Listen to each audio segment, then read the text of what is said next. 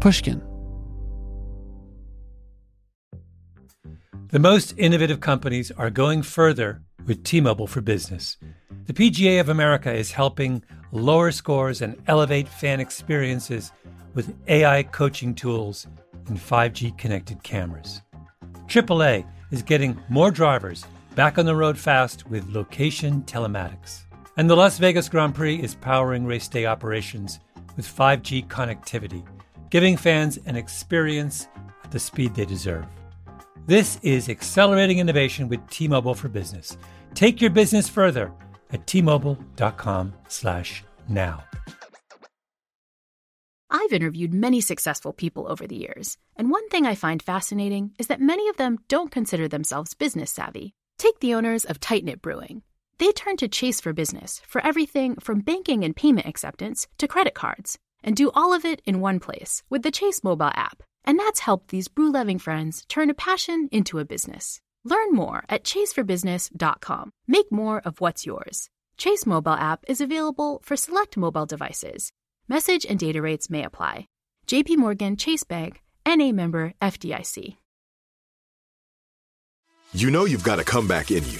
When you take the next step, you're going to make it count. For your career, for your family, for your life. You can earn a degree you're proud of with Purdue Global. Purdue Global is backed by Purdue University, one of the nation's most respected and innovative public universities. This is your chance. This is your opportunity. This is your comeback. Purdue Global, Purdue's online university for working adults. Start your comeback today at purdueglobal.edu.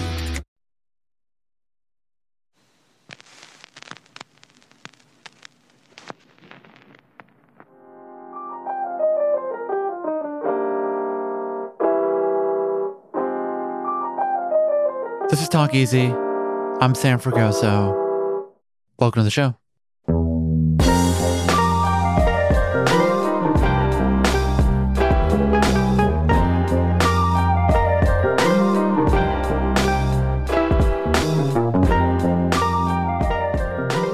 Today, I'm joined by author, voting rights activist, and gubernatorial candidate for the state of Georgia, Stacey Abrams.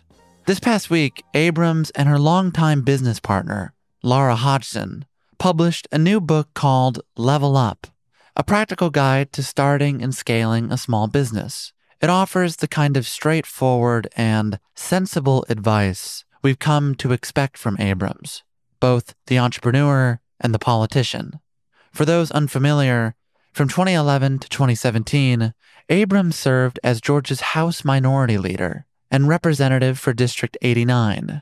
She was the first woman to lead Georgia's General Assembly and the first Black person to lead in the House of Representatives. While she was making history, she also launched the New Georgia Project in 2013, a nonprofit devoted to registering often overlooked voters in communities of color. The project was a massive success, bringing in over 86,000 new voter applications within the first year. But this ongoing fight for voting rights came to a head in 2018 when Abrams first ran for governor of Georgia against then Secretary of State Brian Kemp. It was a closely contested race with a record-breaking turnout, but Abrams, despite her remarkable efforts, came up short. Brian Kemp became the 83rd governor of Georgia in November of 2018. Abrams, suspecting foul play from the GOP, founded Fair Fight Action in response. As of today, Fair Fight continues to challenge Georgia's restrictive voting laws. We get into some of those in this conversation you're about to hear. But between 2018 and now, Abrams has stayed on the path, undeterred. Alongside activists like Deborah Scott, Helen Butler, and Tamika Atkins, she focused on the long game, investing in communities that politicians have long ignored. Some voters that have never voted, other voters that have felt like their vote didn't matter in the first place. All of this work eventually paid off in the 2020 election, as Abrams helped secure Georgia victories for President Biden and Senators Raphael Warnock and Jon Ossoff. On the heels of that historic success, she aims to unseat Brian Kemp in the gubernatorial race come November. But how does she plan to do this? How does she hope to combat the new voting laws that will unquestionably make it harder for Georgians to vote? Does she think it's possible to inspire a Democratic Party that currently feels rudderless? These were some of the questions I was thinking about ahead of sitting down with Abrams. And while we unpack all of this, we also get into the human toll of voter suppression, what a functional democracy could actually look like, the role of writing in her life, the first time she visited the governor's mansion, and so much more. So, I thank you for being here. Without further ado, this is Stacey Abrams.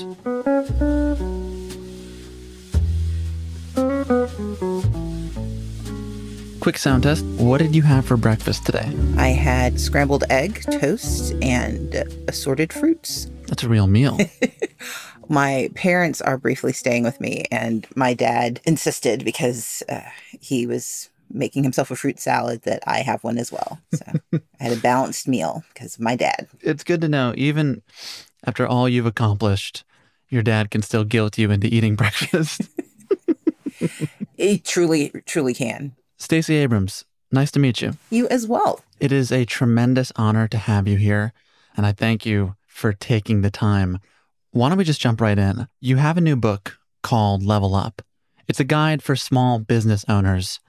As we know, with the advancement of technology, it's never been easier to start a business, and yet it's never been harder to scale it. Half of new businesses in America don't make it past 5 years. I know you're very familiar with this. You've co-founded and worked with a handful of companies in the past decade.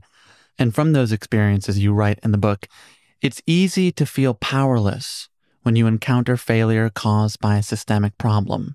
Too often, the flaws feel personal, and entrepreneurs are hardwired to take the blame.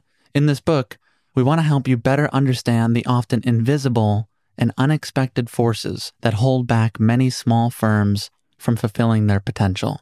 To start, what are those invisible and unexpected forces that you've mentioned here? We talk about a number of the forces we've encountered, and the list is certainly not exhaustive, but I think you can pour them into two categories. There's external and internal. Internally, we are trained by the great stories, the mythology of the small business person, that it should be easier than it is. When you start a small business, you have a good idea, you put your blood, sweat, and tears into it, you put your back into it, and it will succeed. And that's just not how it happens. You're going to run into HR issues. Even if you hire one person, you now have an HR issue. You are managing someone who relies on you for their daily bread, and there will inherently be conflicts. There are the challenges that come then with how do you make certain that you're paying a competitive wage that doesn't also sink your business. You are dealing with and grappling with the money you need to start your business. There's certainly a West Coast fable about how small businesses can be started with a small loan and a really nice garage. But for most small businesses, neither of those are available. And so it's really thinking about how do you access capital when you don't come from those means. And then there are the external forces. The external forces are that often the capital markets are not designed for small businesses. They're not designed for us to get the money we need. They're not designed for us to keep the money we make. And the solutions that are often proffered are solutions that try to take a Fortune 100 solution and scale it down to a small business. But small businesses are inherently different. And so what we try to demystify is that all of these stumbling blocks, these forces are not in your head. They are real. And some of them you can navigate through your own gumption and knowledge, and others we're going to have to band together because we've got to fix the rules. How did you personally navigate through those dizzying financial, political, regulatory systems? Sometimes very poorly. So that's part of the impetus for the book. You learn by trial and error. You learn by experimentation and weird success.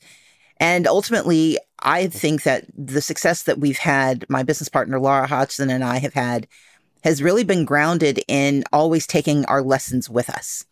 Sometimes we learn our losses, but not our lessons. You ask a small business owner about a mistake they made, they can give it to you in great and granular detail. But you ask them about something they've done well, and they'll gloss over it to get to the next idea. We try to extrapolate our lessons and make sure we understood what happened. We took lessons about what we did right when we were raising money, how to pick clients, how to fire clients. And ultimately, when we wanted to solve a financial issue that we couldn't solve for our small business, we created a new business that solves it not only for us, but solved it, we believe, at scale for thousands of other small businesses. What you're describing are systemic issues embedded into the very fabric of capitalism, right? Yes. And yet, when people fail inside that flawed structure that you've described, they take it perhaps more personally than they should. They see their shortcomings more as a reflection of them than the system in which they are working. And it seems to me that the same can be said for a large swath of voters, especially in Georgia, that have felt let down by the structure of government. You have done, obviously, significant work to boost morale, to meet people where they are. But you, too, are forced to work in a system, which includes a new voting law passed last summer. Can you outline what this law will do to Georgia voters in your upcoming election? The work that I do, whether it's in politics, in the nonprofit space, or in business, it's always driven by trying to understand the architecture of the challenge and also understanding how you create solutions not for your immediate problem, but how do you create systemic solutions that extend beyond you, and if done well, tend to forestall the replication of those broken pieces again. And so with regards to voting rights, the identification of the broken system started years ago when I launched the New Georgia Project to address the underrepresentation of voters of color in our registration numbers in the state of Georgia. More than 800,000 people of color were not registered to vote. That led to a deeper investigation of the system, and we uncovered multiple flaws in the system that were designed either by legislation or by the practical application of the then Secretary of State. One of the challenges, and this is true in capitalism and it's true in democracy, is that the rules aren't necessarily made for the people they're supposed to serve. And we found that the voting laws were not being fairly implemented, but moreover, that the complexity of the system protected the system. And that happens all the time. And so what we're finding with SB 202, the new law, is that they've made the system more complicated. And by doing so, will make it harder for the very users of that system to navigate it. One of the most famous examples is that they have changed absentee ballot rules. There is now this very odd 11-day window that is not a natural number for anyone to think of. But if you want to vote by mail, you have a window that closes within 11 days. And that presumes that you know what day the last day is and that you count back and that you count back properly, not counting the last day as the 11th day, or is it the 11th day? It's looking at the fact that you are not permitted to use drop boxes that are outside, since the whole notion of a drop box is that you drive up and drop it, but now you have to drive up, park, go inside and drop it. It has rules about your ability to get access to information, and it also increases the likelihood of voter subversion and election subversion. What does that mean? So election subversion is when they can just decide they don't like the outcome and they can change the rules. And we're already seeing that at play because they've changed how local elections are managed. And we have already seen a number of counties remove African-American members. We've seen raised concerns about the closure of polling places. There was a debate. It has not resolved itself completely, but there was a county that sought to shut down 7 polling places and leave only 1 polling place, even though it was a largely rural county. We believe they've come to a resolution, but the window remains open for changes. And the point being that this law, by its very intention, is designed to use the complexity of the system to push voters out because so many voters use the system successfully in 2020 and 2021. But they don't frame it in that way. Of course not. How do they frame it? How do they sell it to their constituents? They rely on what is commonly referred to as the big lie. They rely on the I'm trying to think of the most appropriate language, but lie is the best word. It's a kindergarten word, but it works. We're not against kindergarten words here. Nor am I. I recently wrote a children's book, so I'm very good with kids' language. The point was that the wrong people in their estimation voted. We saw increased numbers of young people voting. We saw dramatic increases in communities of color participating. We saw increases in rural communities of color participating. And so the rules as they were rejiggered are designed to push those very participants out of the process.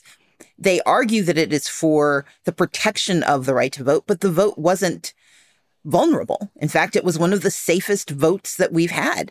And it was one of the most accessible because we made certain in response to the 2018 election that accessibility was increased, that the effectiveness of the system worked. And so this is a direct response. But the argument they're making is, well, someone could do something bad. Therefore, we're going to stop everyone from doing anything, which is the antithesis of what a democratic, small d, democratic system should look like. And if you extend out from there to the conversations about small businesses, it's the same ethos that instead of solving the problem for the very people, the people who benefit from the chaos instill more chaos into the system.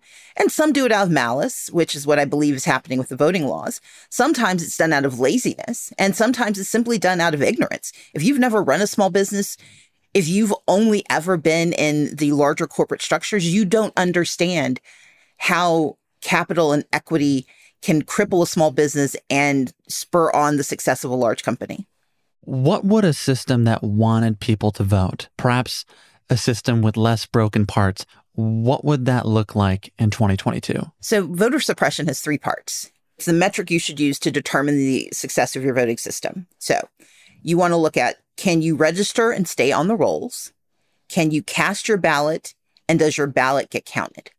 And so first and foremost, Georgia has a pretty good registration system. We have almost 95% of our eligible population registered to vote. That is a good thing. The issue is how often people get taken off of the system, which is known as voter purging. And so the first change would be that the voter purge rules, which we have been able to make incremental changes to, that we finally remove the ability to stop someone from voting in the future because they failed to vote in the past. Refusing to vote should not be a predicate for removing someone from the voting rolls. So it's, can you register and stay on the rolls? So that's one. Number two, can you cast your ballot? Well, you cannot cast your ballot if your polling place is closed. You cannot cast your ballot if they move your precinct, but you don't have a car and there's no public transit where you live. You cannot cast your ballot if the only day you have off because you're on one of those schedules where they can call you anytime they want, and the only day you're absolutely certain you have off is Sunday, and your county has now decided to eliminate Sunday voting, which is what happened in a county here in Georgia. And so it's making sure that we have as many opportunities available for casting the ballot that understands the complexity of human life in the 21st century. And then it says your ballot get counted. We know that absentee ballots are being rejected at astronomical rates right now in the state of Texas. It's going to likely happen in Florida when they start their process. We saw it happen here in Georgia. When you make the rules harder for people to cast those absentee ballots, when you make the rules so arcane that a normal thinking person cannot meet the standards, then that is not right. But the other piece of it is making sure that we don't have these partisan and anti-voter groups that have the ability to question your validity as a voter and get your vote thrown out. So it's making sure your ballot, once cast, actually gets counted and gets included in the final tally. And that's the ongoing national conversation. Because the federal laws that we've been pushing, the Freedom to Vote Act and the John Lewis Voting Rights Advancement Act, says that no matter where you live in the country, if you're in Georgia with its grotesque approach to voting rights, or in a great state that does it right, that your geography shouldn't determine the quality of your voting rights in the United States. And that's why we need federal laws that actually equalize many of these issues that I've raised. I'm glad you brought that up because you've also proposed same-day registration, making Election Day a national holiday. That also includes paid time off, especially for those who can't take that day off either because the work literally demands that they have to stay at their job or financially they need the day's wage. Unfortunately, my understanding is that those are not going to be features in the upcoming Georgia election. You mentioned the John Lewis Voting Rights Act. That too seems to have stalled in the Senate. I guess what I'm getting at is the repairs that you and I believe need to be made to improve democracy for all people, irrespective of party. They are likely not going to be completed by the time voters cast their ballot in your gubernatorial race. And so what are you doing differently in 2022 to avoid the outcome that came from your 2018 run? In 2018, we planned for the known voter suppression activities. We educated voters, we engaged, and we saw record turnout and record participation. What occurred, unfortunately, were the unknowns. We were unaware of some of the actions that had been taken by the Secretary of State. We did not know the scale of voter suppression behaviors. What were those behaviors? So more than 1 million voters were purged from the rolls by 2018, including thousands of voters who were purged wrongly, including the cousin of Martin Luther King Jr. She was denied the right to vote and had to navigate the system, having voted from the same precinct since the 1960s. We know that under his exact match system, a system we had sued him on, Secretary of State had reimposed that system, and more than 50,000 voters were denied their registrations being processed, the vast majority of whom were voters of color, 70% of whom are African American. 214 polling places, precincts shut down. And in a state with a few thousand precincts, that mattered. And there was an AJC, an Atlanta Journal-Constitution report that pointed out just how many thousands of voters were likely denied the right to vote because they could not reach a polling place.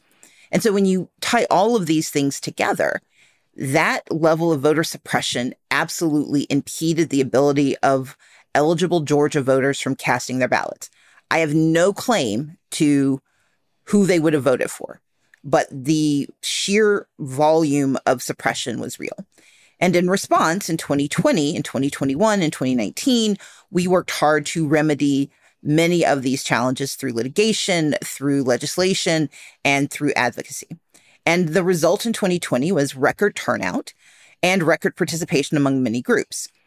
Heading into the 2022 election, we know that the changes made in 2021 were a direct response to the increased volume of participation and to the nature of that participation. And so my campaign is not relying on the goodwill of the Georgia Secretary of State or the governor of Georgia who promulgated these laws. Our approach is built on the intent of the voters. And so we will work with voters to make sure they, number one, understand these new impediments to their right to vote, that we help them learn how to navigate where they should and circumvent where they can. And that more than anything, we refuse the psychic effect of voter suppression, because there's the actual effect of blocking you. But the psychic intent of voter suppression is to convince you it's not worth trying. You referenced paying for a day off. Well, in Georgia, that matters because if you're African American, you are the most likely to stand in line for more than an hour. And in some parts of Georgia, the lines get up to 8 hours long. That's an entire day's wage. You can't afford to vote. And if you can't afford to vote and you talk about it with your friends in your neighborhood, there are others who decide, well, I'm not going to waste my time standing in line for 4 hours and not cast my ballot. And so you lose an entire community's worth of participation because of the psychic effect of voter suppression. We're going to work on that as well, because when people believe that more is possible, they are more likely to participate. And when they are aggrieved, when they know that someone is trying to take a right away from them, people are much more likely to use it. And my mission is to make certain that voters in Georgia know what their rights are and they know that they have the absolute ability to exercise that right. In practical steps, what does that look like? Well, I've been at it for a while. It started with... You're laughing at my question. No, not laughing at your question. No, I'm chuckling in approval. The New Georgia Project, which is the organization I founded, it's now an independent standalone entity, but it was premised on the recognition that voter registration is one part of the equation. But voter registration has to always be coupled with voter education. Otherwise, it's like giving someone the keys to a car, but never teaching them how to drive. And so those efforts continue, and they are executed by a number of terrific organizations throughout Georgia. And I know they're continuing to do that work, especially in marginalized and disadvantaged communities that otherwise would be forced to figure this out on their own. The second opportunity is that you talk about what's out there. Voter suppression worked for so long because it was seen as user error. This goes back to the conversation with Level Up. There's an instinct to think it was your fault. And so what we do is make sure people understand, no, it's not paranoia. They really are after you, and here's what that looks like. And so it's making sure that there's both education and there's awareness. Here's what to look for. But then the third is to make sure people have the resources they need to actually participate. So Georgia has rules now about who can tell you how to apply for an absentee ballot. They have rules about whether or not you can stand in line for hours without dehydrating, because they want you not to get water or food while you're standing in line, even though it's always hot in Georgia. And so we are going to figure out ways to make sure that people come prepared for the long lines.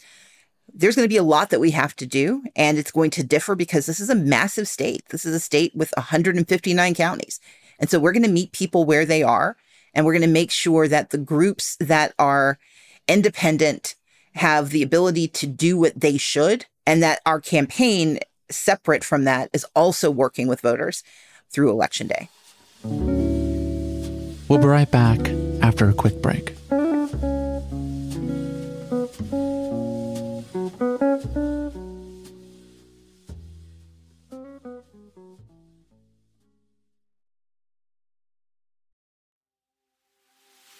Hello, Malcolm Gladwell here from Revisionist History. If you've watched a professional tennis match recently, you'll know that fans have this amazing new tool at their disposal. It was created by the consulting company Infosys and the Association of Tennis Professionals.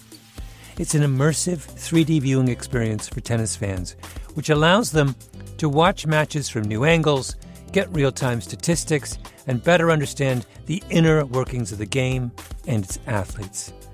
Basically, a completely new, data-driven way to appreciate a tennis match.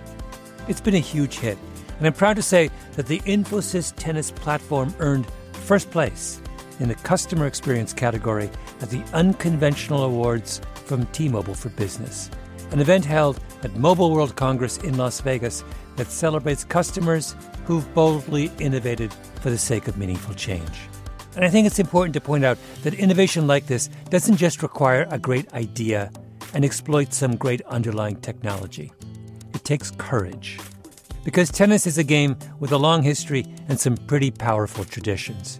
I mean, you can only wear white at Wimbledon. Still, it's the 21st century. And here was an idea that said we can dramatically change the way a fan watches a match. We can feed them data. We can allow them to see things they could never see before with the naked eye, or even conventional camera angles. If you want to turn a world upside down, you have to have a pretty strong backbone. That's a lot of what the T-Mobile for Business Unconventional Awards are all about. Finding people and companies who show that kind of boldness. I encourage you to enter. It's a fantastic event and a great way to be recognized for your brave, outside-the-box thinking in front of the industry's most influential leaders, and an even better way to say, I told you so. You can enter by July 31st at T-Mobile.com/unconventional awards. That's T-Mobile.com/unconventional awards. See you there. Small business owners, this one's for you. Chase for Business and iHeart bring you a new podcast series called The Unshakables. This one-of-a-kind series will shine the spotlight on small business owners like you, who faced a do-or-die moment that ultimately made their business what it is today. Join hosts Ben Walter, CEO of Chase for Business, and Tanya Nebo, a lawyer and business consultant, on these storytelling journeys of trials, tribulations, and triumphs that hinged on a single event, a split-second decision, or even a stroke of luck. Whether the story is about a warehouse going up in flames or a former partner stealing a whole roster of clients, each episode will showcase the grit, determination, and resourcefulness a small business owner needed to turn a pivotal situation into a springboard for success. Listen to The Unshakables now and learn more at chase.com/business/podcast. Chase, make more of what's yours. Chase mobile app is available for select mobile devices. Message and data rates may apply. JP Morgan Chase Bank, N.A. member, FDIC, copyright 2024. JP Morgan Chase & Co. Smart journalism. Fascinating topics. Words that describe CNN's podcast, The Assignment with Audie Cornish. Last year, the Army missed its recruitment goal. It had 65,000 spots to fill and came up 10,000 short of that target. Why is it so hard to recruit? How's the Pentagon responding? And how are the voices of service members on social media shifting the balance? Listen to The Assignment with Audie Cornish wherever you get your podcasts.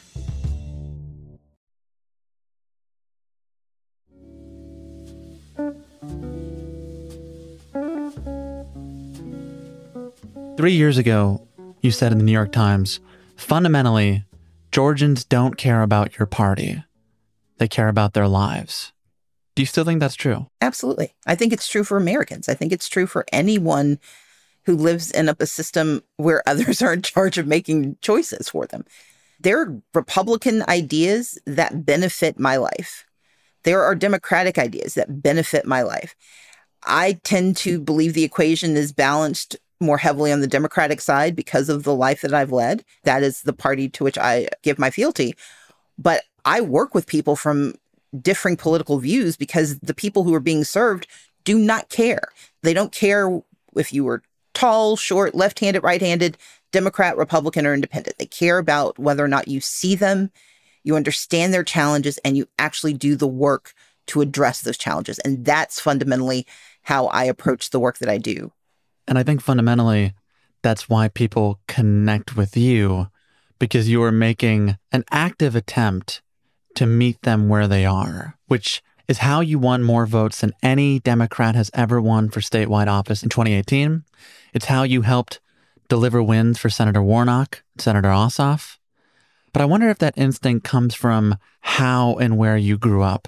You're the second of 6 children. Your father, a shipyard worker. Your mother, a college librarian. Of your childhood, you said, I grew up in the state of Mississippi, where the Confederate battle flag was the state flag. I moved to Georgia, where the Confederate battle flag was incorporated into the state flag, where you could not enter a bank or the state capitol without this waving notion of what you should expect inside. And I have to say, before we sat down, I was thinking of that image. A young woman in the 1980s, coming of age, in a hostile environment with a deeply racist history. And I wonder if this is where your guiding philosophy was born, to meet people where they are, not where you want them to be, because the gap between those two ideas in the South, where people are and where you wish they were, was so wide that you had no room to live in the fantasy of where you'd like them to be, because you were constantly reminded with language or Confederate flags of where they were. That's absolutely true. I mean, my parents are extraordinary people. My mom and dad both came of age during the Civil Rights Movement. They met when they were 16, but when they were 14, my dad was arrested, registering Black people to vote in Hattiesburg, Mississippi.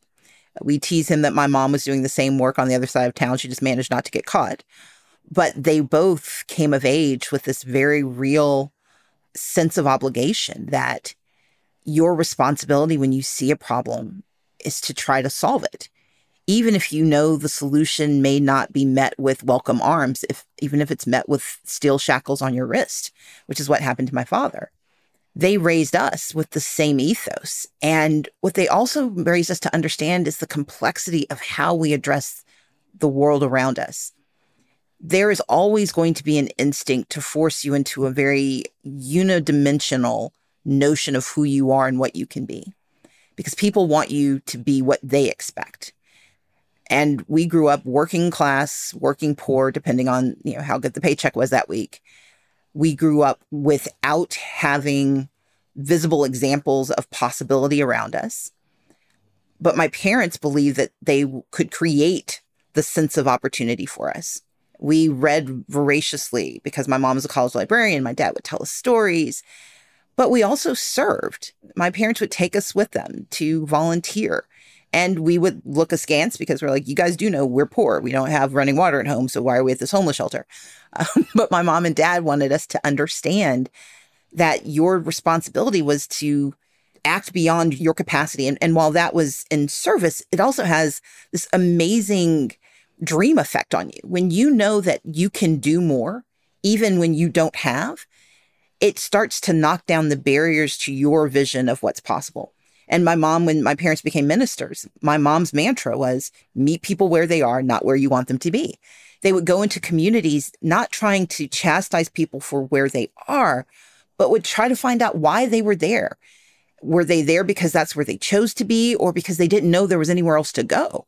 And then they would help build the road. And that to me is the most important job, whether you're talking about the business world or the nonprofit world or the political space. People want to know that you know where they are, but they also want to know you know why. And then they want to know that you're willing to help them figure out where to go next. If they're happy where they are, okay, let's make sure that where they are is as comfortable as it can be. But that comfort has to be built, and it has to be a shared responsibility. You can't give people their own success. Folks want to do it themselves. Most people want you to help them. They don't want you to do it for them. And that's true in almost every facet of our lives. But when we abandon the idea that help is necessary, that is where we fail in our responsibilities as citizens. And so this is a very long way of coming back to your point, which is when I would see that Confederate flag, what it was supposed to tell me was that I was less than. What I heard was get rid of it. And what it was supposed to tell me was, here's your place and do not aspire any higher. And what I heard is live your ambition and make sure you bring as many people with you as possible. Because yes, you start where you are, but the best way to get where you want to be is to bring as many people as you can with you as you go. Many people have talked about your ambition. And you have said, I think quite pointedly, that we have been taught, communities of color, certainly Black women, to practice self-effacement as opposed to practicing humility. Then we question why there hasn't been progress made. In part, it's because if we want more, there's immediately a reaction. In 2017, when someone reported that I said, yes, I would like to one day be president, the larger narrative was that there was something inelegant and actually wrong-headed about airing that ambition. Do you think this country is becoming more accepting of women's ambition, particularly Black women's ambition? I ask that nervously and knowing that I don't know if I want the answer, but I have to ask it. Laura Hodgson, my co-author in Level Up, we met because in 2004, we were in a leadership conference, and it was Race Day, which is a day where everyone in the conference, we talk about the awkward and uncomfortable issues of race. The very intuitive moderator picked me out of my intentional silence. Why intentional? I'm an introvert, and I like keeping my information to myself unless I have to. But I am also someone who believes in getting things done. So when speaking aloud makes sense, I do. So in this instance, I was sitting quietly, hoping he would not pay attention to me. And he noticed my reticence and asked me what secret I hold. What ambition do I have? What dream do I have that I've never spoken aloud? And I said, I would like to one day be president of the United States. And this is 2004. This is pre-Obama. This was only 3 years after the first Black woman became mayor of Atlanta, and she became the first Black woman to be a mayor of any major city. So my audacity was palpable. Later on, I'm standing in line for lunch, and this woman runs up to me, and she's like, oh my God, I have to meet you. And I'm like, who are you? Please back up. And it's Laura. And she says, I've never heard anyone say that before. I want that too. And in that moment is the encapsulation of what you're asking.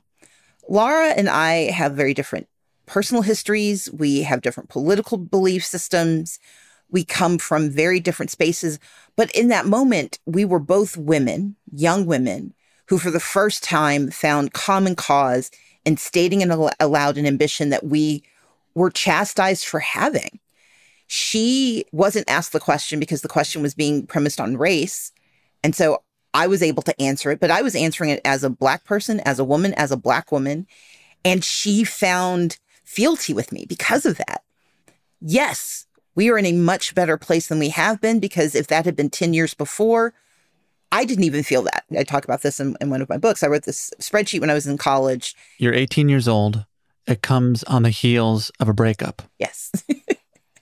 On the heels of a breakup, as I reminded myself that he was wrong about my potential and I was right, I did an angry planning session. And so using what was then Lotus 123, I did a spreadsheet laying out my ambitions.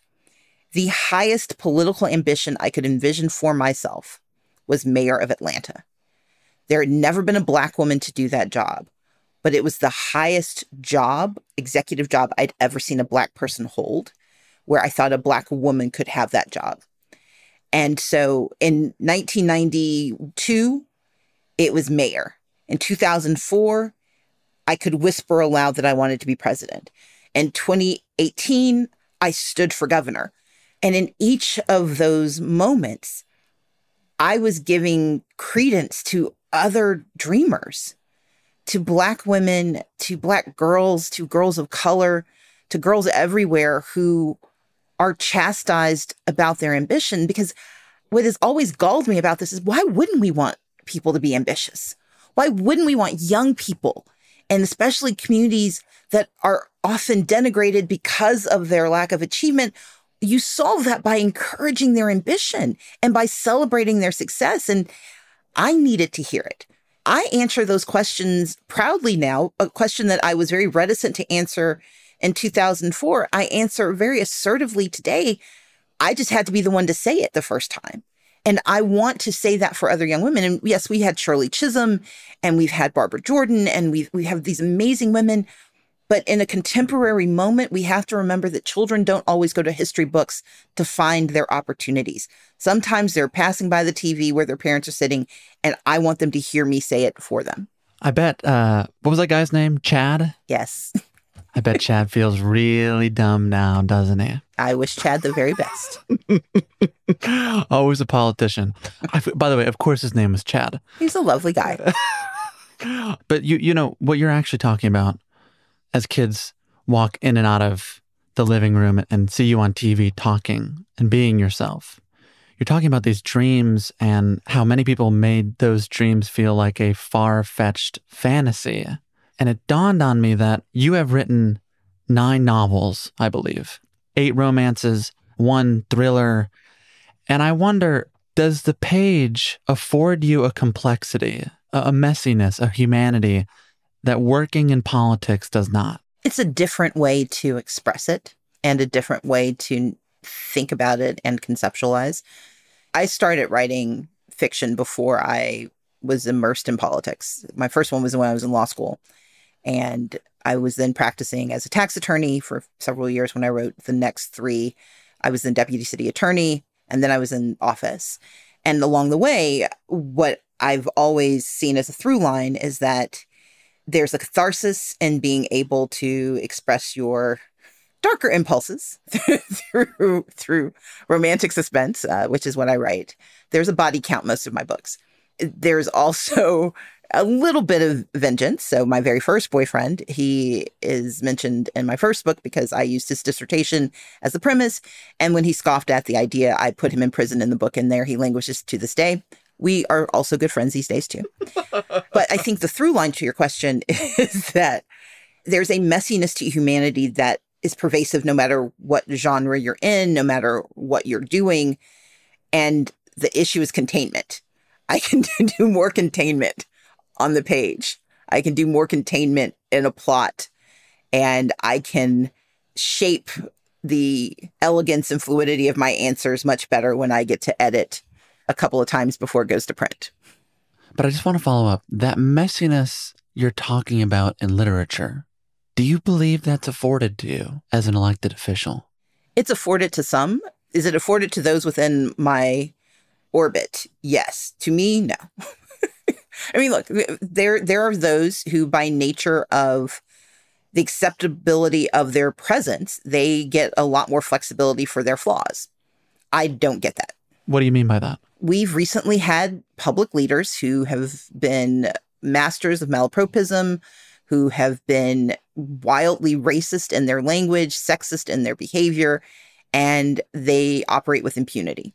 And we have smaller scale versions of that.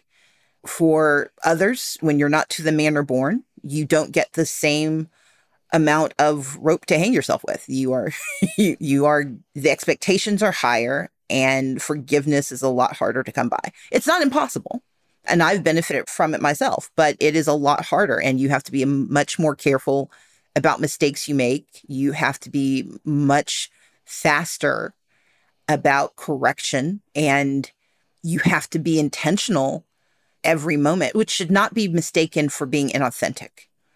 But yes, I operate every day knowing that a misstep that would be forgiven for a guy will not be forgiven for me. That line between intentional and inauthentic, how do you personally grapple with that? I tend to be careful anyway. I believe language matters. It's part of how I operate in the world. And I try my best to be as precise as I can. But I also have to have space for reaction. And it's inauthentic when I pick the word because it's what you want to hear, not because it's what I want to say. I'm authentic when I pick the word that says what I need to say and gives you space to hear it. That's where I need to be. I guess I'm asking you all this because I've been following your work for a long time. And I wonder, especially in the last 5 years of heightened attention from the former president, from the GOP, from irate Republican voters, both in Georgia and across the country. Does it weigh on you? I have become a proxy for many wars I'm not party to, but I've also become an avatar for things that I do want to see happen. And you cannot celebrate the latter without acknowledging the former. If I want people to see me and to hold up these values that I hold up, that I want them to engage with me on these battles for democracy and for safety. If I want people to have education and healthcare, if I want us to be better people and I want to be one of the people seen as that, then I can't then be upset that I am taken out of context or that I am misappropriated or that people take exactly what I've said and say they hate it. That's their prerogative, but you can't have one without the other. It's disingenuous to think that only the people who like you are going to listen to you. And so, yeah, of course it weighs on you. It's a terrible thing to be told how horrible you are. And it is painful to me because I know what my intentions are, but I don't dwell on it too much because if the people who need to hear something I've said hear it, if people with bad motives also hear it, yeah, mazel tov. You're running once again to be governor of Georgia. It's something you still want to do in spite of everything we've just talked about. And I wonder if we can think about the full arc of this going back to 1991, where you attend Spelman College, a historically Black women's institution that was founded in Atlanta in 1881. Do you remember the first time you went to Georgia's governor's mansion? I do. What happened that day? In 1991, I was the valedictorian for my high school. And as one of the valedictorians from across the state, you are invited to visit the governor at the governor's mansion, West Paces Ferry Road. They bring you in 2 shifts. So there's a Saturday and a Sunday. I was allotted a Sunday visit time. And my parents and I got ready for the day. We got dressed up. We went outside and we got on the bus because my parents didn't own a car. We didn't have the money for a car. So we used public transit. We took the bus, got to the governor's mansion, got off the bus, walked across West Paces Ferry, walked up the driveway to the guard station. And there were cars coming in, bringing kids from around the state. And the guard came out and he looked at me, he looked at my parents, and he told us we didn't belong there. My dad said, no, this is my daughter. We're here for this event. And he did not ask for our invitation. He did not ask for proof. He was very adamant that we were in the wrong place. And I remember him looking over our shoulder at the bus that was leaving. And I was, wishing very intentionally that I could be on that bus as it left because this is embarrassing. But my mother had my arm and was not going to let me escape. My parents pushed back and they argued with him and they made him check his checklist. They forced him after a fairly protracted conversation to finally verify my right to be there. And he did. My name was at the top of the list. I think there was one person whose name was ahead of mine on the list, but I was the first or second name. And they let us inside. But I recount the story because I don't remember meeting the governor. I don't remember the event. Don't remember being in the governor's mansion. My only clear memory was that guard telling me that we didn't belong there, that I wasn't going to be allowed to go inside. He knew what the day was. He knew what the day meant. And he did not see in me someone who should be permitted to join this august occasion. What do you think that day did to you? I did not think of that day for many years. It was when I was running for governor that it came up again. And it actually was my mom. We were talking about the race and it was not in a pejorative context. We were just talking about it. And she said, well, it'll be really different when you go to the governor's mansion this time. And I thought, oh, yeah. And it's one of those memories where it wasn't the first time I'd faced racism. It wasn't the first time someone told me I was in the wrong place. It wasn't the first time I was underestimated. It wasn't even the only time the governor's mansion debacle should have come up. But it was a very pointed reminder of what had happened the last time. And for me, it became part of the conversation about why I'm running. And that, to me, goes to the sort of whole arc of this conversation. I'm running because I want Georgia to be the place that opens those gates. I want your background and your zip code and your parentage and your modes of transportation to be irrelevant when we think about your ambition and your success and your access. I'm running because I want those gates to be open. I'm running because I think I can be the one to make it happen. And I'm running because I understand all the different parts of it.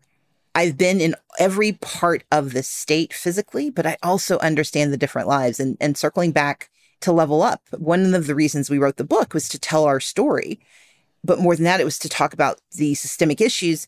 I want people to understand that I understand, that I've been where you are, and I want to help you get to the next level. And as someone who's been a small business owner and wants to be governor, I can tie those two things together. And I'm not a small business owner who inherited a business or grew a business that was wildly successful. I failed in business and I know why I failed and I know why I've succeeded. And I want to make sure you don't have to do both of those over and over again, that you get to scale up and succeed when you're ready. My last question for you. Yes. In describing your approach, which you've just outlined, Jelani Cobb in The New Yorker wrote, "It's an optimistic view, a belief that people are motivated more by their common aspirations than they are by their tribal fears." He wrote that back in 2019. A lot has changed between 2019 and 2022.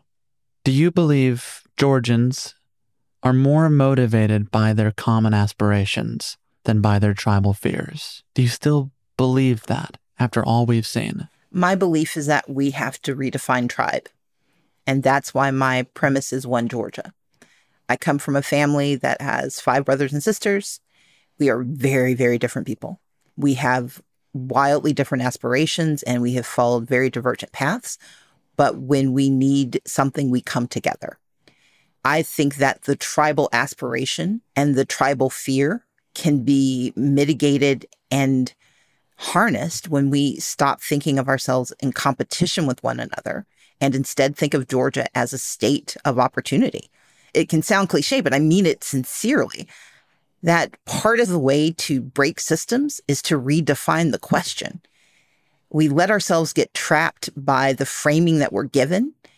And the successes I've had, the work that I've been able to do, the ways my businesses have been able to grow, my relationship and partnership with Laura has always been harnessed around this idea that we redefine the question and we don't let ourselves be held hostage by someone else's way of thinking.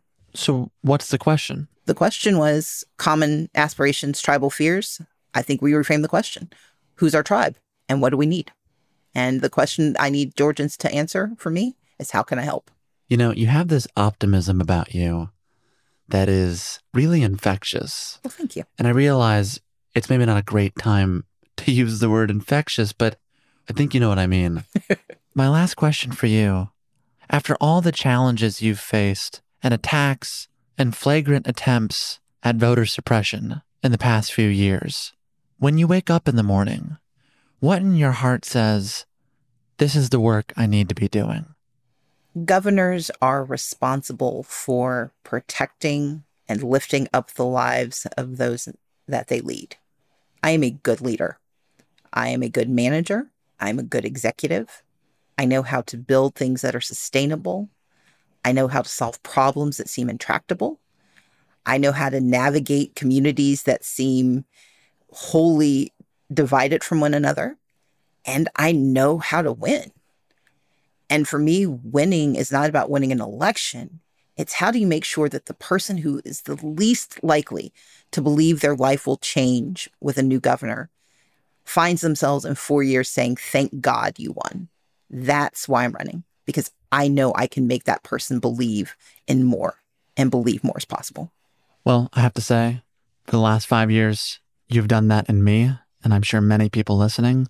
So I want to thank you for that and for the time you have given me. It means the world. Thank you, Sam. This has been delightful. Stacey Abrams, stay safe. You take care.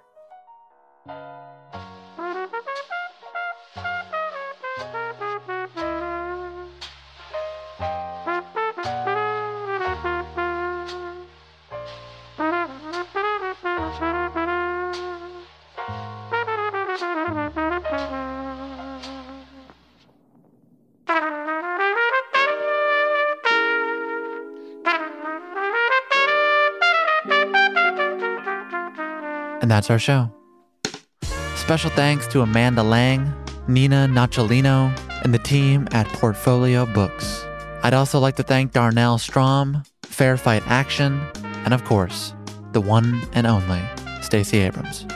To purchase her latest book, Level Up, and to learn more about her work, visit our website at talkeasypod.com. There, you'll find our back catalog of over 250 episodes. If you enjoyed this one, I'd recommend our talks with Representative Ilhan Omar, Gloria Steinem, Beto O'Rourke, Roxane Gay, Julian Castro, Dr. Cornel West, and Brittany Packnick Cunningham. To hear those and more Pushkin podcasts, listen on the iHeartRadio app, Apple Podcasts, Spotify, or wherever you like to listen. You can also follow us on Twitter, Facebook, Instagram at TalkEasyPod. As always, this show would not be possible without our incredible team. Talk Easy is produced by Caroline Reebok. Our executive producer is Janixa Bravo. Our associate producer is Caitlin Dryden. Today's talk was edited by Caitlin Dryden and mixed by Andrew Vastola. Music by Dylan Peck. Illustrations by Krisha Shenoy. Video and graphics by Ian Chang, Derek Gaberzak, Ian Jones, Ethan Seneca, and Layla Register. Special thanks to Patrice Lee, Kaylin Ung, and Shiloh Fagan. I'd also like to thank the team at Pushkin Industries, Justin Richmond, Heather Fain, Mia LaBelle, Maggie Taylor, Nicole Morano, Maya Koenig, Carly Migliori, Jason Gambrell, Jacob Weisberg, and Malcolm Gladwell. I'm Sam Fragoso. Thank you for listening to Talk Easy. I'll see you back here next Sunday with author Margaret Atwood. Until then, stay safe, and so long.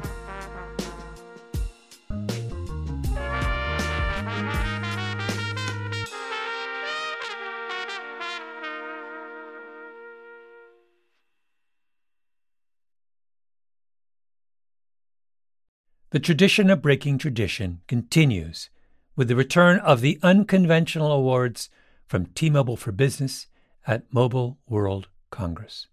This is an event that celebrates innovators whose bold actions took their industries to new places. If that sounds like you and you're a T-Mobile for Business customer, enter today. If you win, you'll be publicly honored amongst some of the most influential leaders in industry. And me, I'll be there too. Enter now at T-Mobile.com/unconventional awards. See you there. When you need mealtime inspiration, it's worth shopping Kroger, where you'll find over 30,000 mouth-watering choices that excite your inner foodie. And no matter what tasty choice you make, you'll enjoy our everyday low prices, plus extra ways to save, like digital coupons worth over $600 each week. You can also save up to $1 off per gallon at the pump with fuel points. More savings and more inspiring flavors make shopping Kroger worth it every time. Kroger, fresh for everyone. Fuel restrictions apply. Smart journalism. Fascinating topics. Words that describe CNN's podcast, The Assignment with Audie Cornish. Last year, the Army missed its recruitment goal. It had 65,000 spots to fill and came up 10,000 short of that target. Why is it so hard to recruit? How's the Pentagon responding? And how are the voices of service members on social media shifting the balance? Listen to The Assignment with Audie Cornish wherever you get your podcasts.